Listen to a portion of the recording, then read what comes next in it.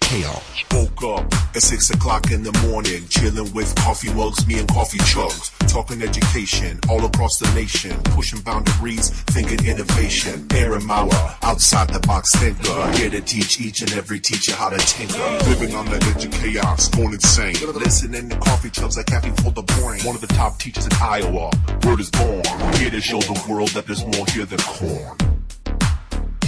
Chaos.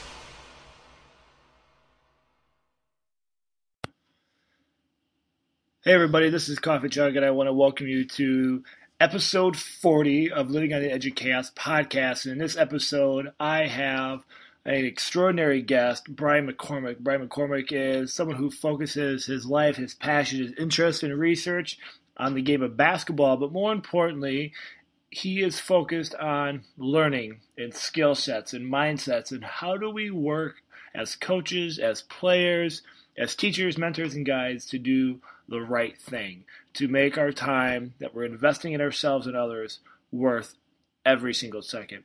And so even if you're not a basketball buff, I encourage you to continue to listen to this podcast as he talks about so many amazing things. I want you to think about the context. And if you're not a coach or basketball player, how can this work if you're a teacher in the classroom?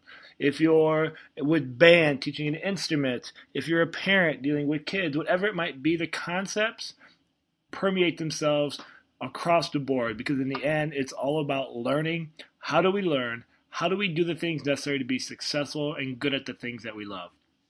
So I hope that you take time to listen to this podcast. As always, I would greatly appreciate it if you give it a thumbs up and a review on iTunes. And I would love to hear your thoughts and comments. So as you listen and have questions, ideas, conversation, spur, don't hesitate to leave a comment. Let us know what you're thinking so we can connect, either on the website, coffeeforthebrain.com, on Twitter at CoffeeChugBooks. Reach out to Brian McCormick. It's going to be great. So without further ado, let's jump into episode 40 of Living on the Edge of Chaos podcast with none other than Brian McCormick.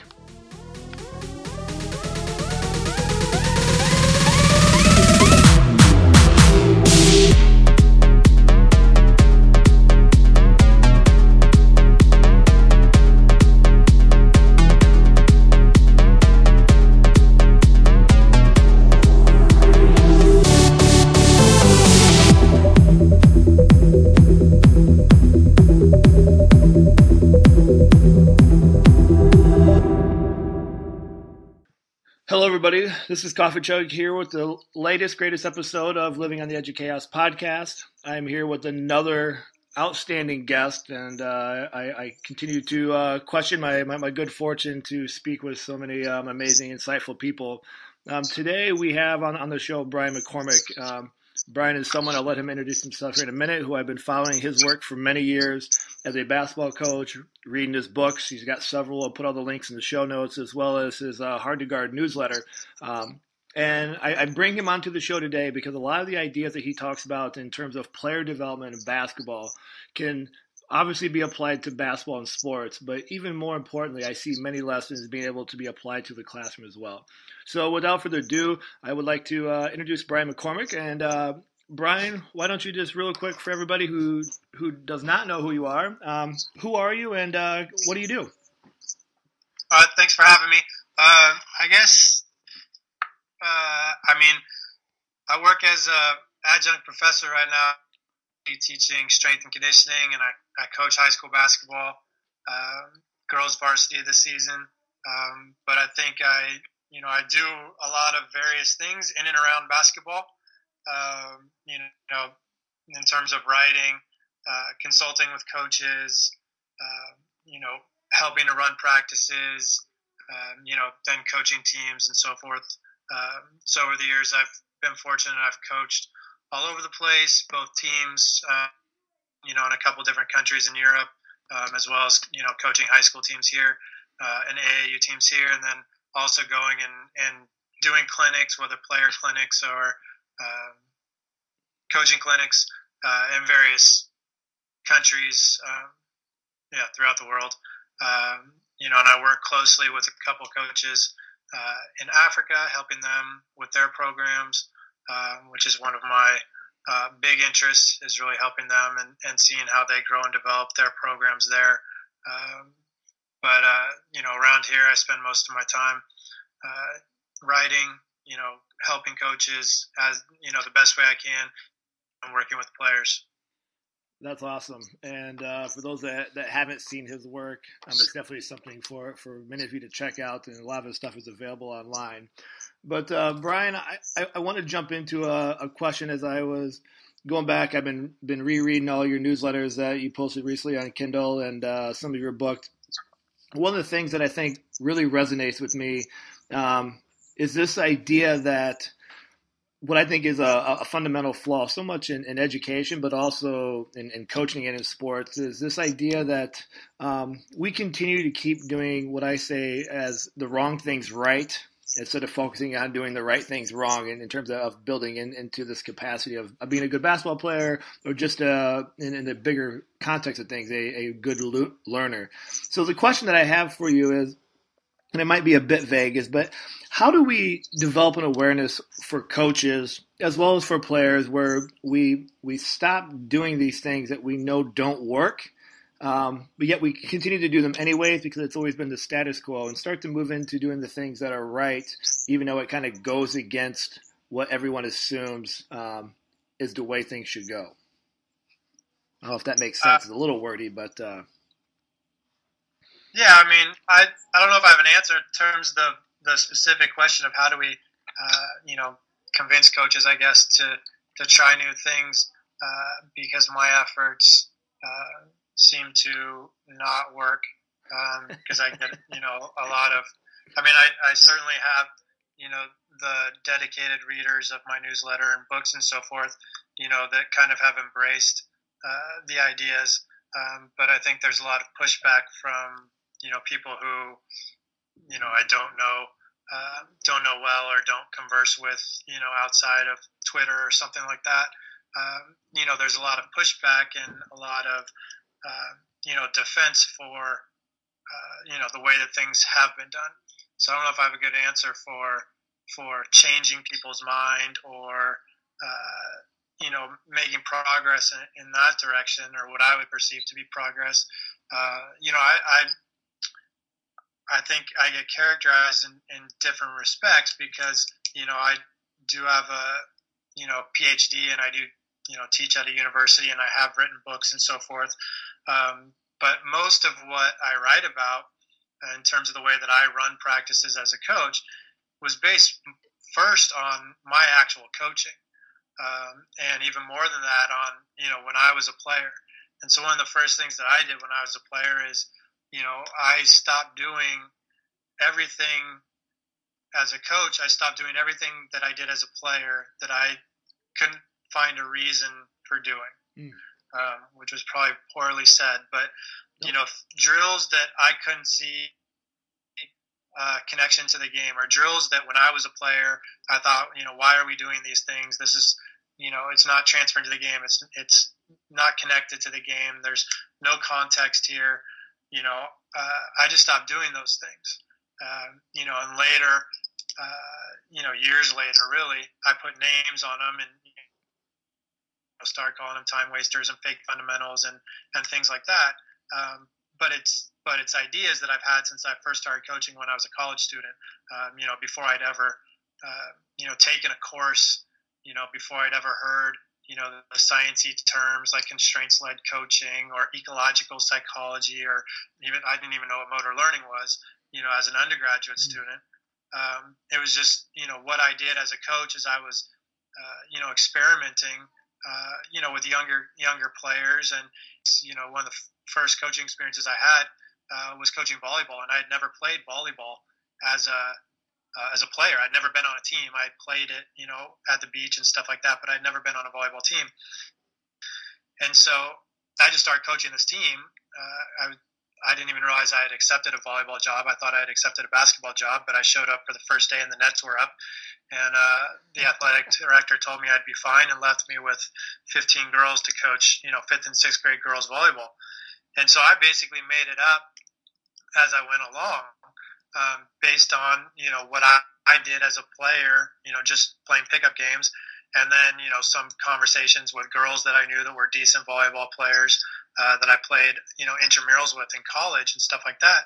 But so I wasn't beholden to the same drills that everybody else did, and I kind of just figured out ways, to try to teach things that I thought were important. And then when I started coaching basketball with the same group, I kind of extended that, and I wasn't beholden to the drills that I did as a player. I tried to make up, drills based on what I was seeing and what I felt the players needed to improve. And so, as I developed as a coach and I kept doing that and expanding and being encouraged, when I coached AAU, I had a good mentor named Jerome Green, who basically got me away from doing most of the block practice type drills. When I was coaching 9-year-olds, 8, 9-year-olds, because, the traditional path is, okay, well, you have basically beginners, 8 or 9-year-olds. They don't know anything. They don't have any skills. So you need to spend all your time working on basic skills out of context, because that's the only way that they're going to learn how to shoot properly or make a proper layup or pass properly or whatever. And so he got me past that into just, they need to play the game. They need to, one, motivational aspect of having so that they want to learn more. But also the only way for them to learn how to play a game is to actually play the game. And then once they've played the game and they can see how the drills relate back to the game, then you can start to bring back a little bit more, instruction and block practice and so forth, because they understand how it connects to the game. Whereas the more typical approach is, you do these non-contextual drills, and then eventually someday you play a game and you hope that you keep players interested long enough that they actually, make it to the game. So that was kind of my background is, I started in coaching having, no coach education, and just thinking of the things that I didn't like as a player and ignoring those and trying to come up with new things on my own or through talking with other coaches or reading books or whatever. And so I think, to change the perception of how to do these things, I mean, that to me is the common sense approach is, either as a player do you not like doing, or what did you kind of as a player question? Because, most of the people that go into coaching, are ones who think about the game more. They're not the guys who necessarily, they may or may not have been great players, but if they got to a higher level, it's typically because of, working hard or really thinking about the game and becoming a real student of the game, as opposed to somebody who maybe, is quote unquote more naturally talented or somebody who's simply, tall or whatever that gives them an advantage in basketball. So a lot of coaches, are quote unquote the grinders, are the ones that were really the student of the game. And so they were the ones likely that were thinking about these things as a player, like, why are we doing this drill? And I go to college practices and you can see some of the players, thinking that, like, why are we doing this? This has nothing to do with what we do during games. And so I think the easiest way is the common sense approach is if you're coaching, make a list of those things that when you were a player, what did you not like doing? And what did you question? Why are we doing this? And if you can't come up with a good answer why you're doing it, then get rid of it. And to me, that's the way. But I think there's a lot of resistance because, people follow the same path. I was texting back and forth with a coach this week, about the same thing. And that's what he said. He's like, well, if you do things differently, then you're kind of on an island on your own. And if you're not successful, then you're screwed. Right. But if you do things like everybody else and you're not successful, well, then it's just you blame the talent or you blame something else. It's not because you tried to do something different. I think there's safety in staying with, the traditional methods and what everybody's done for years. And it's somewhat riskier to change that. But to me, to get over that riskiness is simply to look at it from the common sense. And one, what can we do to keep players motivated and wanting to come back? But also, what is it about, some of the drills that you disliked? Why did you dislike them?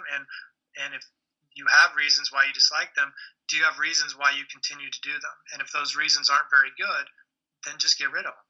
Right. And I think That's an important piece. I think a lot of times that building that self-awareness and having that honest conversation with yourself is huge. And I think it's also scary for a lot of people to do, to really look at and go, am I making the most effective use of my time as a coach, with my players?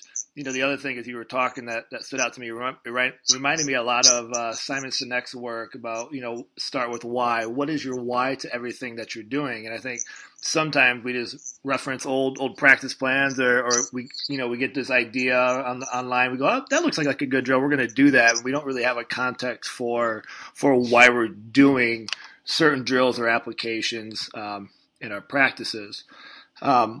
But one question that when you were talking, I think I've got to bring up, because I know it's a hot topic in sports all around, but you were talking about youth sports, the 8, 9, 10-year-old range, and I really liked what you said about they got to get some games to build that experience, because how can we build context or contextual knowledge ourselves without life experiences? I think that's huge.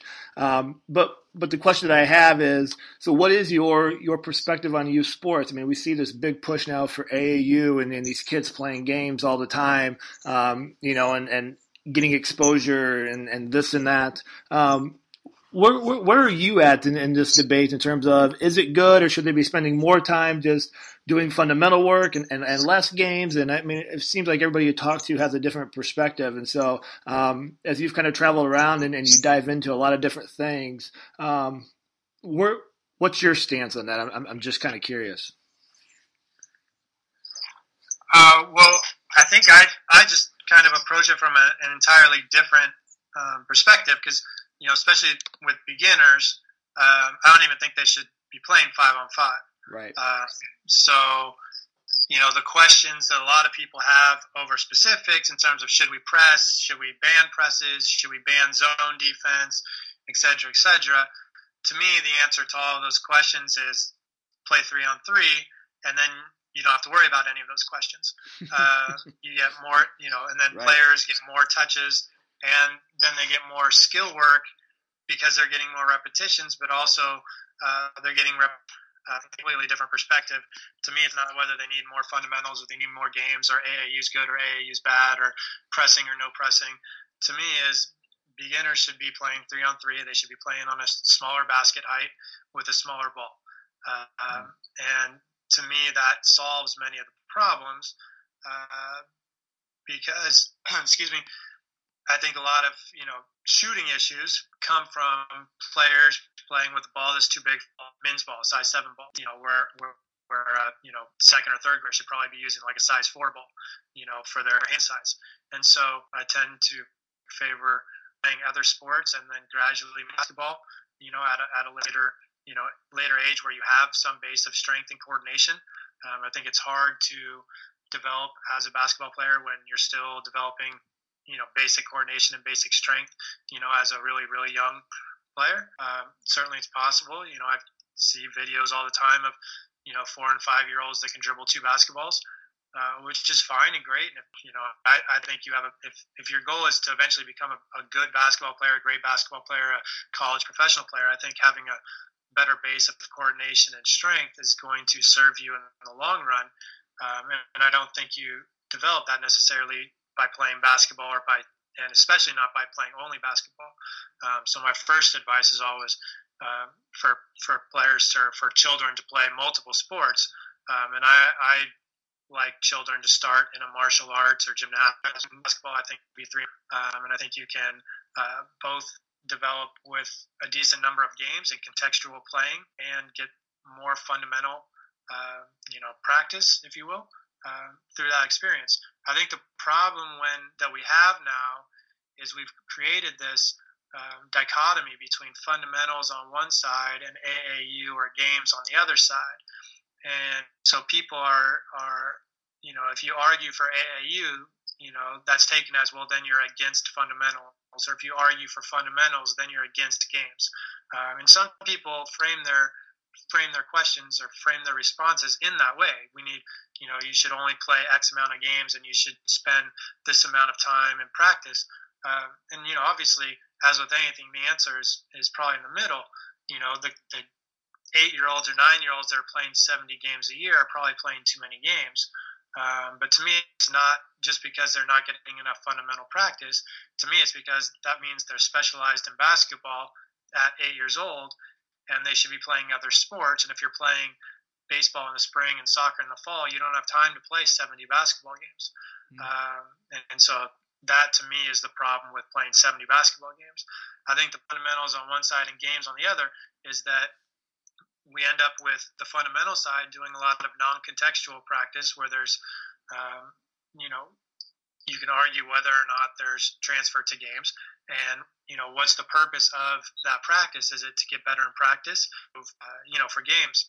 And if you're not playing games and you're just training, then, what is that purpose of that training? And then the other part of it to me is fundamentals go beyond just shooting, dribbling, and passing. To me, running a pick and roll, help defense, using screens. To me, those are basic fundamentals. And if you're only doing individual training, how often I see it described as one, that's simply a drill to get, pull-up jump shots. Without defense there and reading the defense and making decisions, you're not training pick and roll basketball. Games versus fundamentals argument, just because people have their people have kind of taken sides and, they can't see the rationale for the other side. I tend to, if I do argue with it, I tend to side more on the game side just because I disagree with a lot of the evidence that's used by those that are arguing for more fundamentals, specifically NBA players or coaches, Stan Van Gundy, Kobe Bryant, et cetera, have made arguments in recent years. And to me, the arguments or the evidence that they use for their argument is flawed. And I've written about that several times. And this idea that, Europeans have more fundamentals, to me, is extremely debatable. If you look at all the best players in the NBA, it's really the statement that can be made is that international players, over 6'11" have better fundamentals than. But most of the players that you would describe as the most fundamental players in the game all developed in an AAU system. Whether it's Steph Curry, Kawhi Leonard, Kevin Durant, whoever you want to pick, Kyrie Irving, whoever you want to pick as your examples of the most fundamental player in the NBA, they all, for the most part, developed in the U.S. And was AAU. Most of them also used, individual skill trainers and stuff like that to supplement their play. But to suggest that, Europeans are more fundamental, therefore we need to do more individual training, which is an argument that I see made. To me, in my experience, I've almost never seen individual training when I've lived and coached in Europe. I know it's growing more now as they tend to follow the American model, make the argument that European players are more fundamental than American players. When I wrote about this last year, the top 10 shooters in the NBA in terms of 3-point percentage were all born and raised, in the United States. So when I write about this issue, I tend to be more towards the AAU side, just because I think that the arguments used for the fundamental side are somewhat inaccurate. Yeah. I think that's an interesting piece. I think kind of ties back into what you said earlier. I think it's a lot about building that experience and I guess what you call the quote-unquote real world, and then understanding the why of what we need to do to get better and building off of that, as opposed to just doing fundamentals without a real purpose to why we're doing the drills at hand. Another thing is as you were talking about those things that really kind of stood out to me, and you've done a lot of work now over the years, is as athletes have a lot of things at their disposal anymore between individual coaches or AAU or their own school teams or whatever it might be.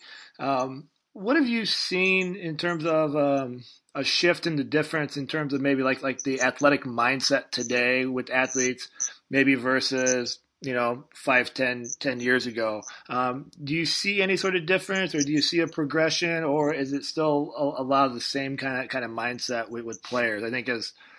I think back to when I played, there wasn't as much of these opportunities, at least at a younger age, and then it kind of built in. But now, I mean, you can find something every single day if you wanted to. And I think as these players start to work through and grind to figure out who they are, whether they want or feel pressured to specialize or not, to play a variety of sports. What have you seen in the athletic mindsets in players today versus maybe when you first started getting into all this? Yeah, I mean, I think the environment, has definitely changed so much, and that obviously has an effect then on the individuals involved. I think players today and children in general today, in a lot of ways, are more sophisticated, but in a lot of ways they're also less mature. And I think that just goes back to just the way society is in terms of, with the internet, you can learn just about anything that you possibly want, and find. And so you have, greater knowledge in a lot of ways, but then, children aren't allowed to walk to the end of the block to go play with their friends. So in a lot of ways, to me, I think that, creates a certain maturity, at the same time, just because they're not allowed to do things on their own. Everything has to be with a coach, and so if you want extra practice, well, it means you have to get a, skills trainer. I think to a certain extent, I think that's why a lot of parents use skills trainers, is because it makes sure that their child has a safe environment, and has access to a gym. I mean, I remember the first time I had a dad tell me that he wouldn't have his son work out outdoors. It was probably like 2004, 2005, and the father, I spent most of his childhood playing on outdoor asphalt, concrete courts in San Jose, California. And here was his son, who was like an 8th or 9th grader, and he was trying to get a gym for us to work out. And I said that it was fine. We could work out, at a park near their house that had a decent court, more of the rubber sport court type outdoor court. Right. And he's like, no, we can't do that. I don't want him out there playing on that. I want to be in a gym, And it just struck me because I was a father, who had spent his whole, basically childhood and teenage years playing pickup games on asphalt, and now he wouldn't allow his son to go out and do the same thing, Yeah. And I just think that's kind of how culture has changed, and most parents who have the ability financially to hire somebody to work with their son or daughter, are trying to provide a better life or a better experience, and they want to be viewed as good parents and so on and so forth. And part of this good parenting then takes away some of that individual initiative of the players to go out and form their own games and to go out and play on the asphalt or to play in the snow or to play in the rain or whatever it is that children tend to be prevented from doing now. And then we tend to criticize the children because they're not taught, because they're not that. But I think it starts with the environment that we've created for them, and how in a lot of ways, we've really tried to make everything easier for children to be successful, and everything, to society is based on making things easier for people, whether it's, I can't even imagine being an undergraduate student now and I teach my classes, and if they don't know answers, they just get on their phone and they Google the answer, in the middle of class. Like, right. When I was an undergraduate, we actually had to go to a library. I had got my first internet account when I was a freshman. There was no Wikipedia or anything like that yet. There's no YouTube. I was an undergraduate before any of that. So, but all of those things make it easier for children, and college students or whatever now. But in the same respect, that easiness, I think, has a negative consequence because, there isn't in some respects there isn't the challenge. There aren't the small challenges on a day-to-day basis. You know, if you can just Google an answer in class instead of having to walk to a library and look up here, but you also aren't learning how to overcome these small challenges. You know, and same thing, you know, within sports. If you're going to a personal trainer every day, you know, or every week and getting constant feedback and being told exactly what to do, well, are you really taking the initiative yourself to make yourself a better player? You know, are you learning, you know, how to adjust your own, you know, are you aware of your own body, or are you only aware of where your elbow is when you shoot when somebody's telling you where your elbow is to shoot? And so, you know, we've taken away these challenge opportunities, but those also present more learning opportunities that, you know, the easiness may not, you know, afford. You know, and there's been some papers recently, you know, about how, you know, the way, you know, the difference between super champions and near champions, you know, is the way that they handle, you know, basically the rough stretches or the adversity that they face, you know. And if you've grown up in this easy there for you and you know, everything you need is at your disposal, and if you want to practice, well, there's that you can go see, and then you get, you know, to high school or college and you get cut from a team, or, you know, you don't get the playing time that you want, or you know, your coach gets fired and now you have a different coach that maybe you don't get along with, or you know, maybe you get injured.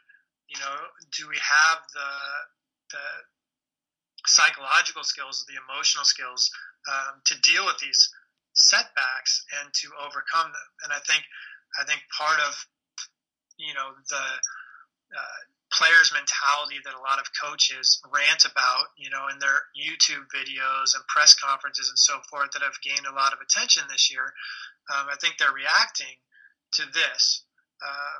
And I don't think it's necessarily the player's fault, but I think it is the environment that we've created, and in which, you know, most children are, you know, developing and being raised in these days, where we're trying to make things as easy as possible, and then we're surprised when something goes wrong or something becomes hard, and we don't have the skills to cope with whatever it is that's hard or difficult. Wow. Yeah, that's spot on. And I was sitting there just scribbling down notes like crazy when you were sitting there talking. I never thought of it in the context of the environment in which we've created our society. Really, it's, and I think that's some really important key pieces. So just to be cognizant of your time, and I've got one final question, and we'll kind of bring this to a close. And you've already touched on this a little bit in your previous answer here. But one of the things that I read or kind of piece together from all your work is you talk a lot about whether directly or indirectly, these kind of skills for being successful. And you've talked a little bit about that, overcoming obstacles and things like that. And I know that one of the things that I've written down time and time again is you talk about, you know, talent potential can only take you so far as a player. And there's these other skills or things that you need. I know in previous writings you've talked about work ethic and determination and, you know, some of the things you just talked about with our environment now. But as we kind of wrap this up, what do you see as being the skills needed for being successful? And I'm thinking of this not just as a basketball player, but, you know, just successful as a learner in life, whether it's, you know, volleyball or in the classroom or wherever it might be. What is it that you really think are those things that, you know, for kids listening or coaches listening or teachers, that we have to make sure that we're building, I guess, these environments, so to speak, to allow these skills to grow and manifest? Well, the one that I continue to come back to is the idea of growth mindset by Carol Dweck. And Mindset, her book, Carol Dweck's book, Mindset, is probably the book that I recommend the most to parents generally, but also to coaches. And so just the idea that, you know, kind of like you were saying, your talent isn't fixed. So there's, you know, she describes two mindsets, growth mindset or fixed mindset. And if you have a fixed mindset, which as I look back at my childhood, I think I had a fixed mindset in a lot of respects, probably through high school. And so with a fixed mindset, basically, you think of your skills or your talents as being innate. And so if you get to a point where you're not good enough, let's say maybe you fail a test or you get cut from a team or you don't get the playing time you want on a team, then you tend to give up because, you've essentially reached that point where your skills or your talents are no longer good enough. And because they're fixed, there isn't really anything that you can do. So there's no sense in working harder because working hard tends to show you that you're not really that good at what it is that you're trying to be good at. Whereas with a growth mindset, you don't believe that your skills or your talent is innate. Instead, you believe that through hard work, you can improve. And so if you fail that test, maybe it just means that you need to study harder for the next one. Or you get cut from a team, maybe if you practice more, for the next season, you can make the team. Or if you're not getting the playing time that you want, if you practice more or get better at certain things, maybe you can get the playing time that you think you deserve. And so that, to me, I think that's a big one, especially with earlier children, younger children, is really developing that concept or that idea in them at an early age, because I think that can help them to sustain their motivation for a longer period of time. And if you can sustain your motivation and you continue to find joy and interest and happiness in pursuing an activity, that's going to tend to help you sustain through the harder parts as well. So if you find something that you're really passionate about, you're likely to work harder at that thing than you are if you don't find something you're passionate about, or if you're just trying to get through something. And so I think that's one of the things that people forget from Anders Ericsson's work into deliberate practice.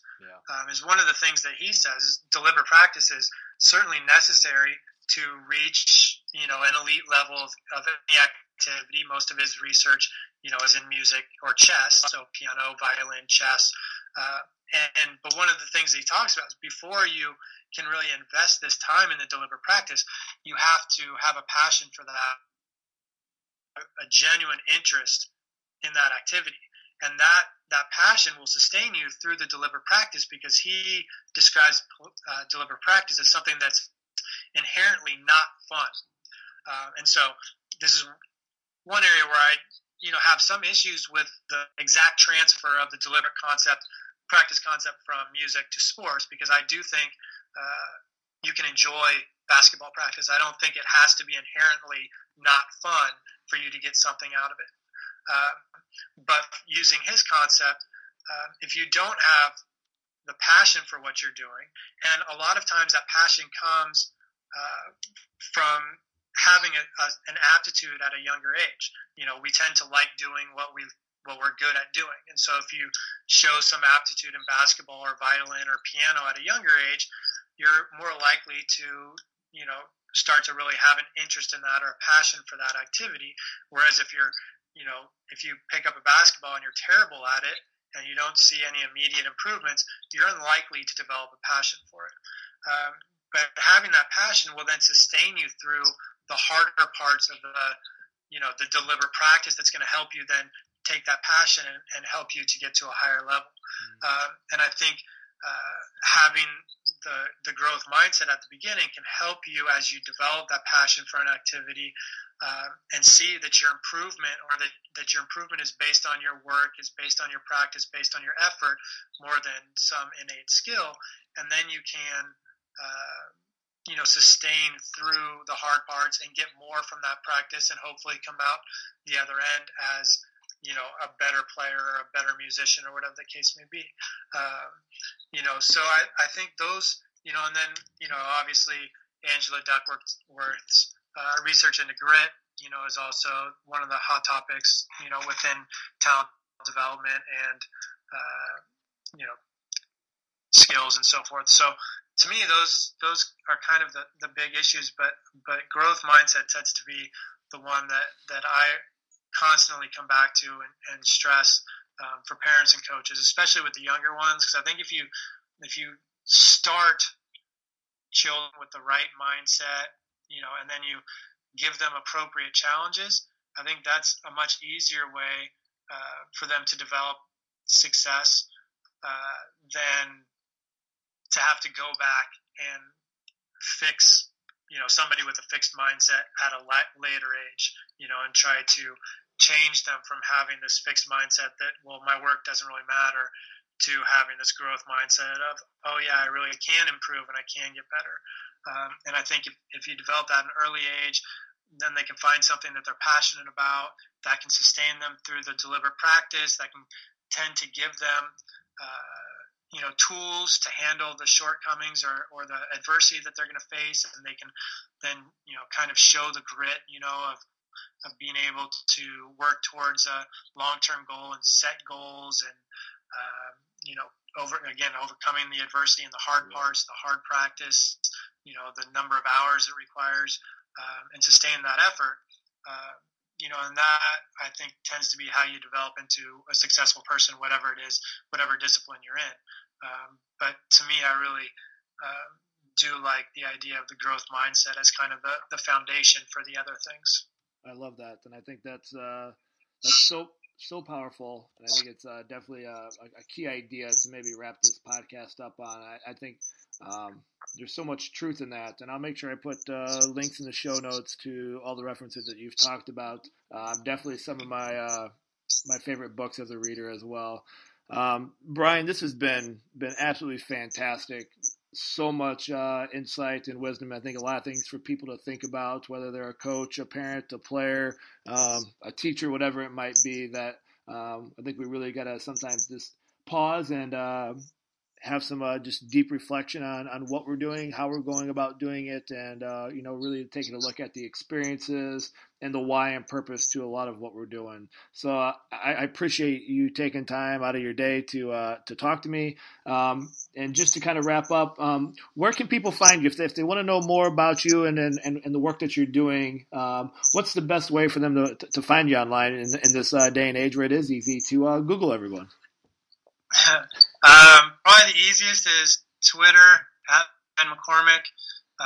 My website's 180shooter.com, so the numeral is 180shooter.com. And then a lot of my old writing and old blogs is found at learntocoachbasketball.com. So I think there's close to 1,000, maybe 500 to 1,000 articles on that site now. So that's probably the best place to find, content that everything that I mentioned today. And then, of course, most of my books are available on Amazon.com. If you search my name and then basketball, it's pretty easy to find. Awesome. And I'll make sure I put links to all that in the show notes. And with that, Brian, I just want to thank you so much again for taking time to talk. And I look forward to the ideas and conversations that spur from people listening to this podcast. So thank you so much.